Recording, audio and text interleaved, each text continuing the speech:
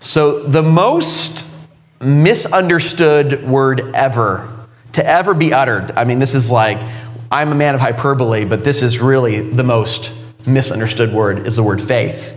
A few Sundays ago, we were talking about grace and how misunderstood and mangled that was, and how there's all these unbiblical definitions of grace in the culture and in our churches and everything.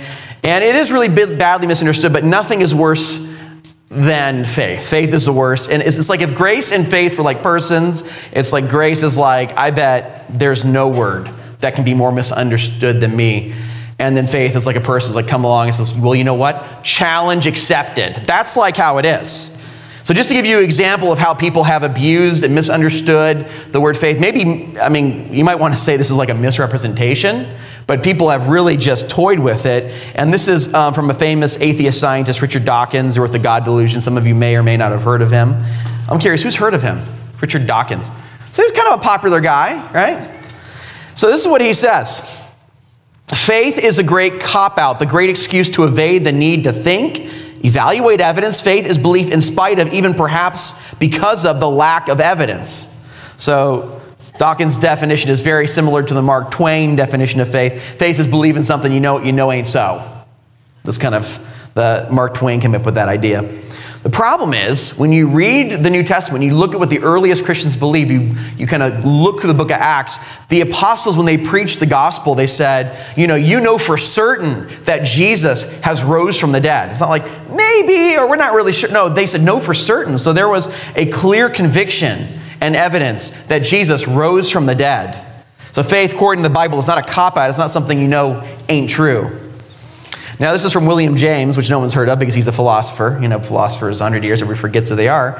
But he gives a little bit more of a gracious definition, I want to say, of faith. Still misses the mark, but here's what he says. Faith means belief in something concerning which doubt is theoretically possible. Now, when we're in heaven together, glorifying God for billions and billions of years, and living in bliss, knowing Jesus, is doubt going to be possible at that point? Before the glory of Jesus, there's not going to be any doubt. There's not going to be no theoretical doubt, but yet there is this faith and trust relationship with the Lord that we're going to have. It's not going to faith's not going to just disappear in heaven. This is what actor Tommy Lee Jones, who I always remember, for some reason, whenever I hear Tommy Lee Jones, the first thing I think of is Two-Face from the campy Batman Forever, when Val Kilmer played Batman, which, I'm a Michael Keaton guy. I like him better. And, Christian Bale's the best, I think, personally. Best Batman. But I always think of that, for some reason, like this really cheesy depiction of Two-Face whenever I think of Tommy Lee Jones. Then I think, after that, No Country for Old Men. So those are the two things I think of when I hear his. But, he's got a really weird definition of faith. Talk about mangling here. I'm a believer in belief. Faith is something that works, causes people to do things. It has results. It's intangible, indefinite, very real thing. And it moves people, sometimes to atrocity, sometimes to survival. Not sure what was going on there, but at any rate, that's not the positive definition of faith there. Faith in and of itself really doesn't have to do with causing atrocities. I'm not sure where that comes from. But yeah, in and of itself doesn't necessarily entail these things. You might think of scenarios where it might. Now, Sean Connery, who I just found out today, he didn't die today, but I found out he died in 2020. I didn't know that. I read it and I was like, oh man, I'm so sad. I love Sean Connery. You never forget that Trebek impression from SNL. That's always in my mind. But he was the first 007. And I just found out today that he died. I'm mourning right now. How did I miss? It was 2020. A lot of bad things were happening. You know what I'm talking about. So it's easy to miss, I feel like when Michael Jackson died, there was a funeral procession on the TV. Sean Connery, the first 007, he gets nothing. I don't even remember it. So anyways, I was just kind of bummed about Sean Connery's death. Sorry. Okay, I'm processing here, everybody. So this is what he says, and he's wrong, but he's still a great guy. Laughter kills fear, and without fear, there can be no faith. For without fear of the devil, there is no need for God. So yeah, this is saying in order to have faith, you actually have to be scared, afraid. And that doesn't make sense because in heaven, you're not going to be afraid of anything. You're in the perfect peace and presence of the Lord Jesus. You're not going to be afraid, so you're still going to have trust and faith. And so as you can see from these quotes, faith is a mangled word in our culture. No one knows what it means. It's misunderstood so often. It's very common for pastors to try to see just all the misrepresentation of the word faith. Now, whenever you see the word faith in the New Testament, that's a Greek word that means pistis in Greek. That's the New Testament was written in Koine Greek. That was what it was written in. It wasn't written in King James English. I've heard some people say things like that. No, it was written in Greek, Koine Greek. And so that the meaning of that Greek word then is just basically, if you remember anything else, it's synonymous with trust. So faith and trust in Greek just means the same thing. It's not some third appendage or special category out there. No, faith, it just is the word trust. So whenever you see the word faith in there, if you want to, don't cross out your Bible. I was going to say cross out your Bible. Don't do that. Don't cross out anything in your Bible.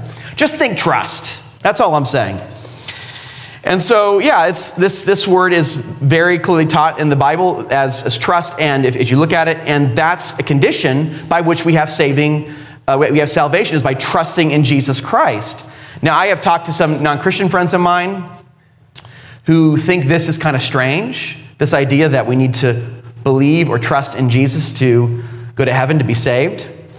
And they're like, well, why would salvation, why would that be by trusting in Jesus? Why am I going to heaven by trusting? They're like, well, that's so weird. It seems kind of like this random, arbitrary, bizarre act that God has kind of arbitrarily commanded. Say, okay, I guess by believing in Jesus, that's how you get in. That seems random or bizarre to some people, some of my non-Christian friends. And so we're going to be looking at why God requires faith for salvation.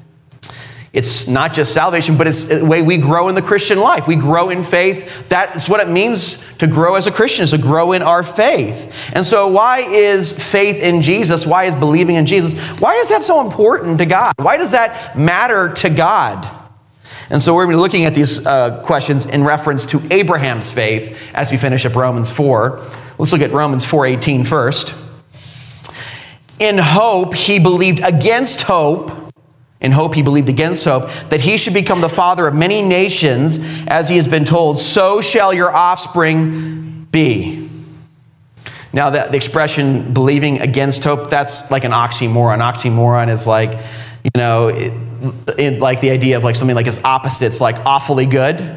Oxymoron. And this oxymoron is communicating the idea that, okay, the circumstances made it appear like there was no hope, but there was hope. And so, yeah, hope against hope is an oxymoron.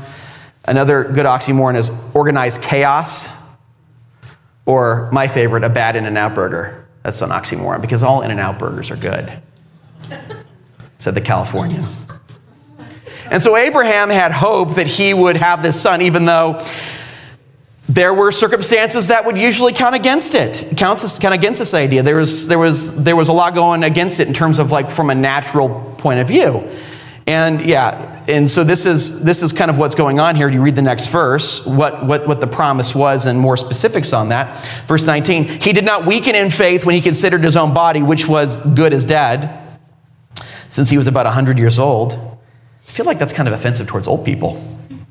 As good as that's not nice. But the Bible's says some very intense things sometimes. But that's, yes, it means good as dead, meaning you're not going to have any children from that.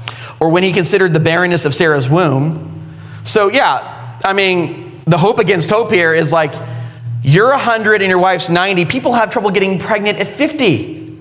And so you're looking at these circumstances and all right, is God going to fulfill his promise? But he still hoped by looking into the promises of God that, yeah, he is going to be the father of many nations. Even though his wife is 90, he's 100. You're that's got to be some kind of a record there if they have kids. And so he's trusting in these promises, even though these circumstances were just counting against it from what it appeared. And by the way, this is where people get the idea that faith is against evidence. from passages like these, and they'll all often cite 2 Corinthians 5, 6 through 7. So we are always of good courage, for we know while we are at home in the body and we are away from the Lord, for we walk oh my gosh, that was a mangling of sight and faith. We walk by faith, not by sight. Now, never mind, this verse is talking about the fact that we currently don't see that we're in heaven with the Lord. We have to look at that promise and hope for that. We don't see it visually. It's obviously true. But that doesn't mean that we have no reason to believe that we're going to be with the Lord in heaven. We're not going to someday be in his glorious presence and enjoying a relationship with him. And so in Abraham's case, the present circumstances appeared to count against the idea that he was ever having a kid. He's 100, his wife's 90. But he believed the promise because he had evidence. He knew who God was. He looked to who God was and his promises is, okay, no, I do have reason to believe this. In the verse we preached on last Sunday, I preached on, like we preached together. I preached on last Sunday. It says this, as it is written, this is the evidence. I have made you the father of many nations in the presence of God in whom he believed, who gives life to the dead. He knows God can do that. Give life to the dead and calls into existence the things that do not exist, creation out of nothing. And so Abraham knew that, hey, if God can make dead things alive, he can give me and my wife a kid when I'm 100 years old and she's 90. This is a God who brings things out of nothing. At least he's got something to work with here. And so, yeah. So he looked at God's truth and who God is and said, okay, this is the all-powerful God who created the universe and everything in it. I think I can believe him when he says he's going to do this. If he can bring things out of nothing, I'm pretty sure he can bring a child out of something here. And so this is why he had reasons to go off the promise and the word of God and creation. And so this does not show that faith is against all reason and all evidence. Abraham had these good reasons for trusting in Christ. We always have good reasons for trusting in Christ. That's what faith is. Trust is not devoid of reasons. I trust my wife. I really do. I would say I have pretty good reasons. Like, well, I have faith in you, honey, but I have no good reason. You're sleeping on the couch if you say something like that. All right? Just a fact.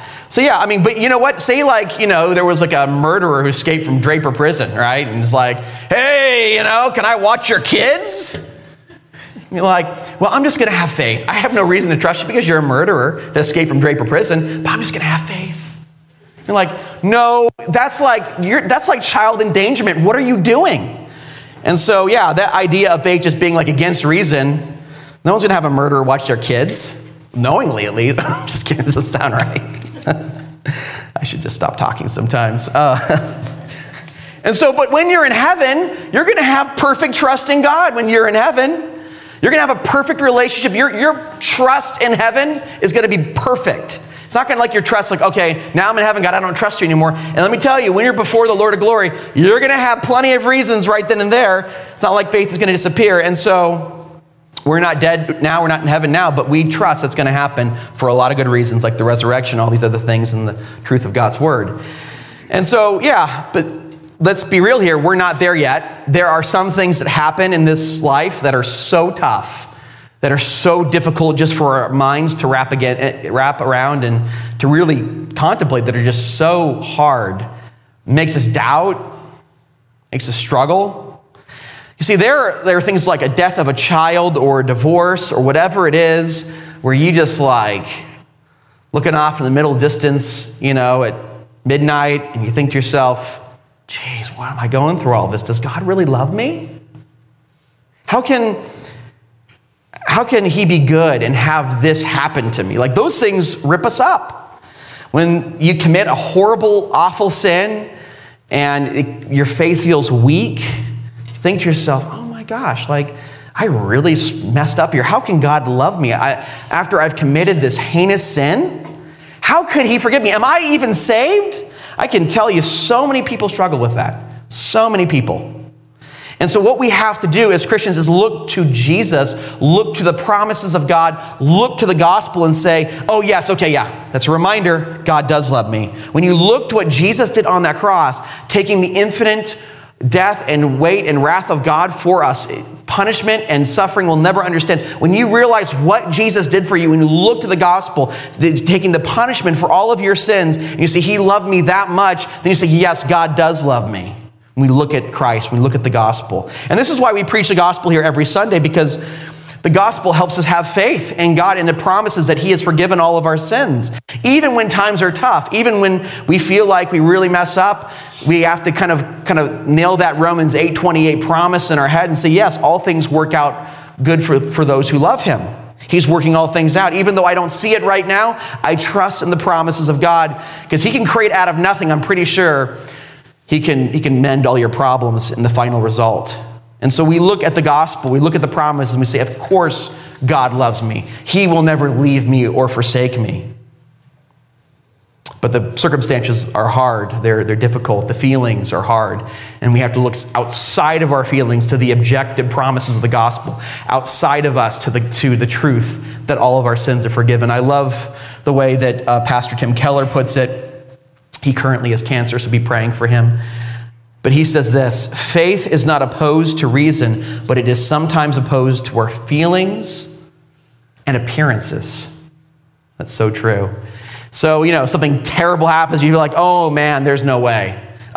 This is horrible. God must hate me. He's mad at me. But when you look to the gospel, I can't trust my feelings. I trust the promises of God, and that will your feelings in time will basically resolve in some ways, and you learn to trust more in this as God who loves you so much. So we have to reflect on the gospel. Reflecting, thinking, having the gospel in our minds, fixed before our minds, rather than fixing our circumstances in our mind. Because if you look at your circumstances, you could find many things in the world that would depress you beyond belief if you just focus on those things. Just pull up the news. Just look at it. You can just see it all if you're focused on circumstances in the world, you are going to get depressed. You are going to be totally downtrodden. But we fix the gospel before our minds and what God has done in Christ. We reflect on that. It just changes everything. Because now those bad things going on, I see those working out for my ultimate good. And I love the way Keller puts it again when he writes, faith is not the absence of thinking. I know many people who think that. It's not like, okay, let's go brain dead faith. No, it's loving the Lord your God with all your mind. Faith is not the absence of thinking, but rather a profound insistence on acting out of measured reflection instead of just reacting to circumstances. So focusing on negative things in your life, negative circumstances, they're only going to bring greater doubt. They're only going to bring you down. The only way you're going to grow in your faith is focusing on what Jesus did for you, focusing on the gospel, focusing on the promises of God as Abraham did. See, it's this active reflection. We have to commit ourselves to this active reflection. Because you let your mind go, every time, guarantee it's going somewhere negative. If you let it. But looking at the promises of God mitigates against that. We have to control ourselves on this reflection of the gospel. That's why we got to go to church every Sunday to hear the gospel preached, to have it fixed before our minds how much God loves us and what God in Christ has done for us to show his love, that he was forsaken so that you will never be forsaken. So you can never think, oh man, this is going bad. My kid's not turning out right. God must be mad at me. That isn't the case. Look what Jesus did for you. It's going to work out. Next verse confirms that Abraham reflected on the promises rather than his negative circumstances. Verse 20 and 21. No unbelief made him waver concerning the promise of God, but he grew strong in his faith as he gave glory to God. We focus on what Jesus did, changes our life, gives glory to God. Fully convinced that God was able to do what he had promised. So faith growing not by circumstances, but by the promise. Thinking about, okay, God can do anything. He can bring dead things alive, things that are nothing. He can look who God is. Look what he's a gracious, loving, powerful God. Look who God is. Reflecting on that and what God has done in Christ grows our faith, helps us give glory to God. This is what verse 22 says. This is why his faith, was counted to him as righteousness. So his faith is counted as righteous because his faith is growing. And the fact that there's growth in someone's faith shows that they had true saving faith in the promises of God and in Christ. A fake faith does not save anybody. So no one will be declared righteous with a fake faith. A fake faith is like James chapter 2 talks about the demons believing and shuddering. They don't really have a sincere trust in Jesus. They may cognitively believe certain things about, Jesus and doctrine. It says the demons believe on some level, but they don't trust in Christ for their salvation. They don't have a biblical trust and faith. They don't have an authentic trust. And so if someone doesn't have an authentic trust, then that won't apprehend Christ's righteousness. But if someone really trusts in Christ to save them of all their sins, then that faith will grow. And that faith, when you believe, will count to you as righteousness, and all your sins are forgiven, and you are clothed in the perfect righteous robes of Jesus Christ. So when we look to the gospel, our faith grows and grows all the more. That's a sign that you have true, saving, authentic trust in Jesus Christ. Looking at Romans 4:23, it says, "But the words 'it was counted to him' were not written for his sake alone, but for ours also. It will be counted to us who believe in him who raised from the dead Jesus our Lord, who was delivered up for our trespasses and raised for our justification," being declared righteous. He was raised so that we can be declared righteous. I have heard so many people say, well, that Old Testament, that's for the Israelites. That's for the Jewish people. New Testament, that's for the Gentiles, the nations. Old Testament's for the Jews. New Testament's for the Gentiles. And so, you know what? Yeah, don't worry about the Old Testament. Don't read through that thing. Read the New Testament. The Old Testament, that's, old and scary stuff. That's just for the Jewish people. Just get away from it. No, he's saying it's written to us too. And Paul does this throughout his letters, just all the time, about how the Old Testament is not just a Jewish book, it's a Christian book.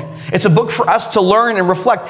All of it's God's word, and so God's word applies to our lives. It's important. Just to give you one example of how clear this is, in 1 Corinthians 9:9-10, about paying those who labor in the ministry, like pastors and evangelists. It says here, Verse 9, "For it was written in the law of Moses, you shall not muzzle an ox when it treads out grain. Is it for oxen that God is concerned? Does he not certainly speak for our sake? It is written for our sake, because the plowman should plow in hope, and the thresher should thresh in hope of sharing the crop," getting benefits from the work that they're doing. And so Paul is using this Old Testament law that applies to oxen, basically, and applies it to providing for pastors. I mean, how odd is that something that applies to livestock can be applied to pastors? Hopefully, no one gets any weird ideas about this, like, let's have Pastor Nate sleep outside and eat hay. Don't do that. That'd be weird. Kidding aside, though, that's the principle of the Old Testament law. It's able to apply in that interesting case to a general principle. Another example that is used is, today, I've never been up on my roof. I don't know if you guys have been up on a roof, but I don't think I've ever been up on a roof ever. Unless it's a building or something. Yeah, I don't think I've ever been up on a roof ever. But in the Old Testament, they have this law that says that, okay, if you're building a roof, you got to have a fence around, because people would just chill out on their roof. And, you got a 3-year-old and they're just, they do what they do. They run off everywhere and they fall off, and then everybody's really sad. That's sad. Yeah, but sorry, that didn't come out right. Just deleted. So you have this fence around the roof, and it provides protection and safety. You're not being negligent. And so the principle is we shouldn't be negligent. If someone's got a dangerous area, they should block that off. That's a principle, though. Today no one's on roofs really, and so we don't need to have fences against roofs. No one's on them ever. And so in populated areas where you have people that are going to be hanging out in this unsafe, they need to fence it off. There needs to be caution, not negligence. There needs to be protection for people to be safe. And so that's a principle here that we don't apply it the same way. We apply it differently in our culture, in our context, because God's word is for everybody, not just for Israel and the Jewish people.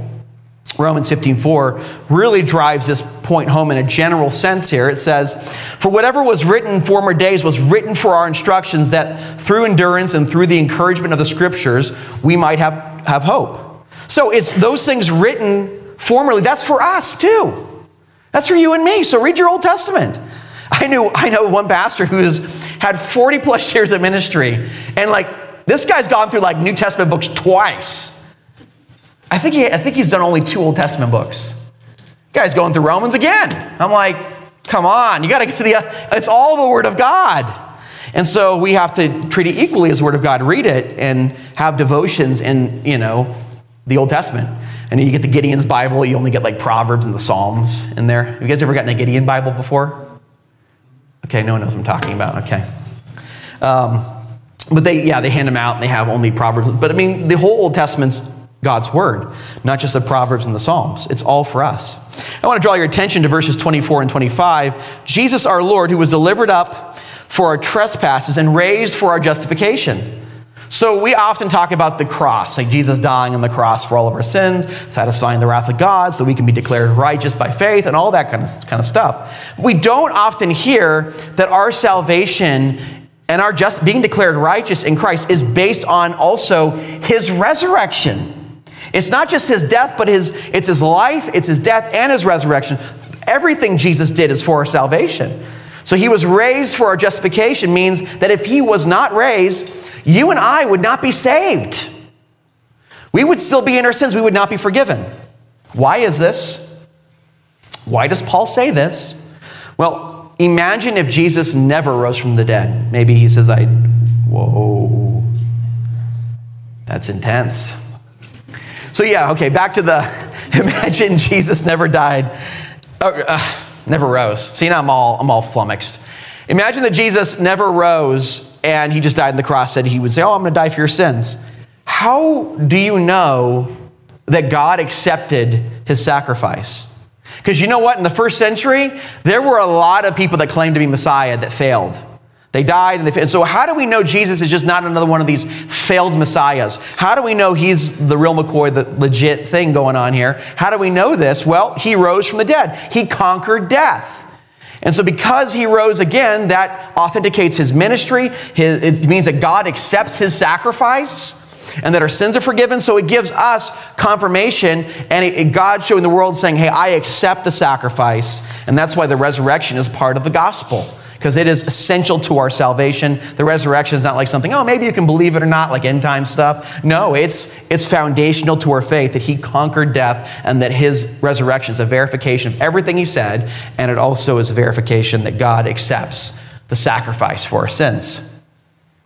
And so what we have seen is that you get this justification by faith in what Christ accomplished for us by his life, his death, and his resurrection. We receive this by faith. So why does it matter to God? Going back to the question, why does it matter to God that we believe in Jesus? Why not, believing in like world peace or giving to the poor? Many of my skeptic friends would be like, well, there are better things to believe in than Jesus. Why does our eternal destiny hinge on whether we have faith on this in the person of Christ? Why is this? And there's two answers to this question. The first is that faith, as I said before, it just means trust. And to have any relationship, you have to have trust. If you talk to anyone, any counselor, and you say, I can't, trust this person at all, you're like, well, then it's a bad relationship, or it isn't a relationship at all. And according to John 17, eternal life is trusting in Christ. It is having a relationship with him. That's the first step of the relationship, is trust. So you need to have that with him. And so that's why he says you got to trust in Jesus to start that relationship with God, because Jesus is God. That's a very first step. But the second reason, and I really love this reason by Tim Keller, is faith is a significant act when you trust in Christ. It is significant in and of itself.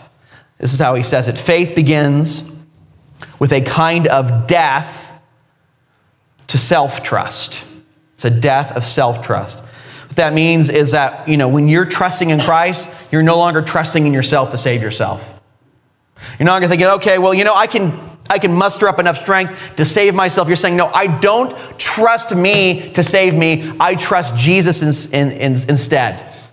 That's who I trust to be my Savior. That is my salvation. It's in Christ. I cannot do this. I cannot save myself. I cannot pull this off. Only Jesus can. That's all I have to bank on.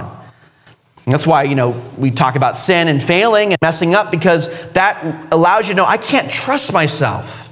I need to trust a perfect person, the God outside of myself.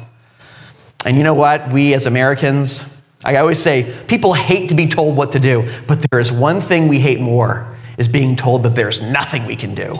We hate that. And so, it's like a death to self-trust, saying, okay, I can't save myself. I can't do this. There's nothing I can do to save myself. I'm resting on you, Jesus. You're all I have. It's all I got. I trust you to forgive me of all my sins and failures. I'm not going to try to justify myself. I'm resting on you. And so it means turning away from yourself and turning to Christ. That's why faith is so significant. Why it matters to God. And it's not just that he dies for sinners or he dies for some general sense of people who struggle in sin and mess up. It's that he died for me specifically. When he was on that cross, he was thinking of me. He was thinking of you. Paul says it really well in Galatians 2, the clearest way, who loved me, Jesus, and gave himself up for me, died for us specifically. You can believe something general, but it means a lot more when it's specifically tied to you, when it's specifically something that works for you. This is an interesting illustration. Charles Blondin, who's no one's ever heard of because it's so long ago. It's like the 1900s. Hey, they used to talk all weird when you watch old movies. I always remember that. Like people in the 1900s, early on, they would talk so strange. And it's interesting how accents change. Anyways, I don't know why I'm on that, so let's go back to this. So Charles Blondin, he's this guy, and he was like, he's a circus guy. He can trapeze and everything. But he was the most amazing. He could walk on a tightrope in over the Niagara Falls. And he actually did this. He saw the Niagara Falls. He's like, I'm going to put a tightrope in between these things and just walk across and get people's attention. For me, I would rather die than. I'm when I watch those Facebook videos of people going on heights and standing on things, my hands start to sweat. And I'm like, oh gosh, I'm so afraid of heights. Cannot even tell you. But this guy would walk across Niagara Falls on stilts. On stilts. That's crazy. Who does that? Really? Well, Charles Blondin, he does it. He's really something. And so this is going somewhere, okay, in case you were confused. And so people would watch him and they'd cheer on. He had a big crowd. Who doesn't want to see a guy on stilts walk across a tightrope over Niagara Falls? I want to be a part of that as my hands are sweating. So yeah, and so he would walk across with a wheelbarrow. This guy cooked an omelet on a wheelbarrow on top of Niagara Falls on a tightrope. This guy is intense. They said the omelet was good too. In case you were wondering about that. So he goes across the wheelbarrow and he asks the crowd, he's like, okay, so you guys believe I can take a person across on this wheelbarrow? Everybody's like, oh yeah, you totally, you've cooked an omelet, you've been on stilts, you could take somebody across that thing on a wheelbarrow, no problem, you could put a person in there. He's like, well, does anybody want to be a volunteer? The crowd fell silent. I'd be one of those silent, very, very silent. You couldn't pay me enough money to do that, okay? But finally, there was one brave soul who put their trust in Charles to get him across Niagara Falls on a tightrope, and they did it. And so that guy trusted Charles with his own life. Really hardcore in ways that would make me uncomfortable. Here's a question. Do you trust Jesus like that? Do you trust him with your eternal destiny? That's why faith matters so much. Because it's not only a starting point of a relationship with God, it's saying, I don't trust myself to save myself. It's only you, Jesus. My salvation, my eternal destiny rests in your hands, Lord, not in mine. As you get to know the grace of Jesus and walk with him for many, many years, you will come to find that there's no other hands you'd want to be placed in the arms and hands of a loving, caring Savior, kind and gracious. That's the only place where I feel safe. That's the only place where I feel accepted. That's the only place where I have true peace. And that's the only place I know I will never be cast out, never rejected. Everybody in this world can reject you. Christ, if you come to him, he'll never cast you out. He'll never reject you. He'll always accept you. He will never leave you, nor will he forsake you. There's no hands, there's no trust better than Jesus Christ, the Lord of glory. I love how Jesus says it, and we'll close with this. In John 10:27-28, my sheep hear my voice, and I know them, and they follow me. I give them eternal life, and they will never perish, and no one will snatch them out of my hand, the most secure hand. So if you haven't, I'd ask you, place your life in the hands of Christ. Trust in him. He will never leave you or forsake you. You will have eternal life. Hope and pray that if you haven't yet, that you would make that decision to trust in him. Let us pray.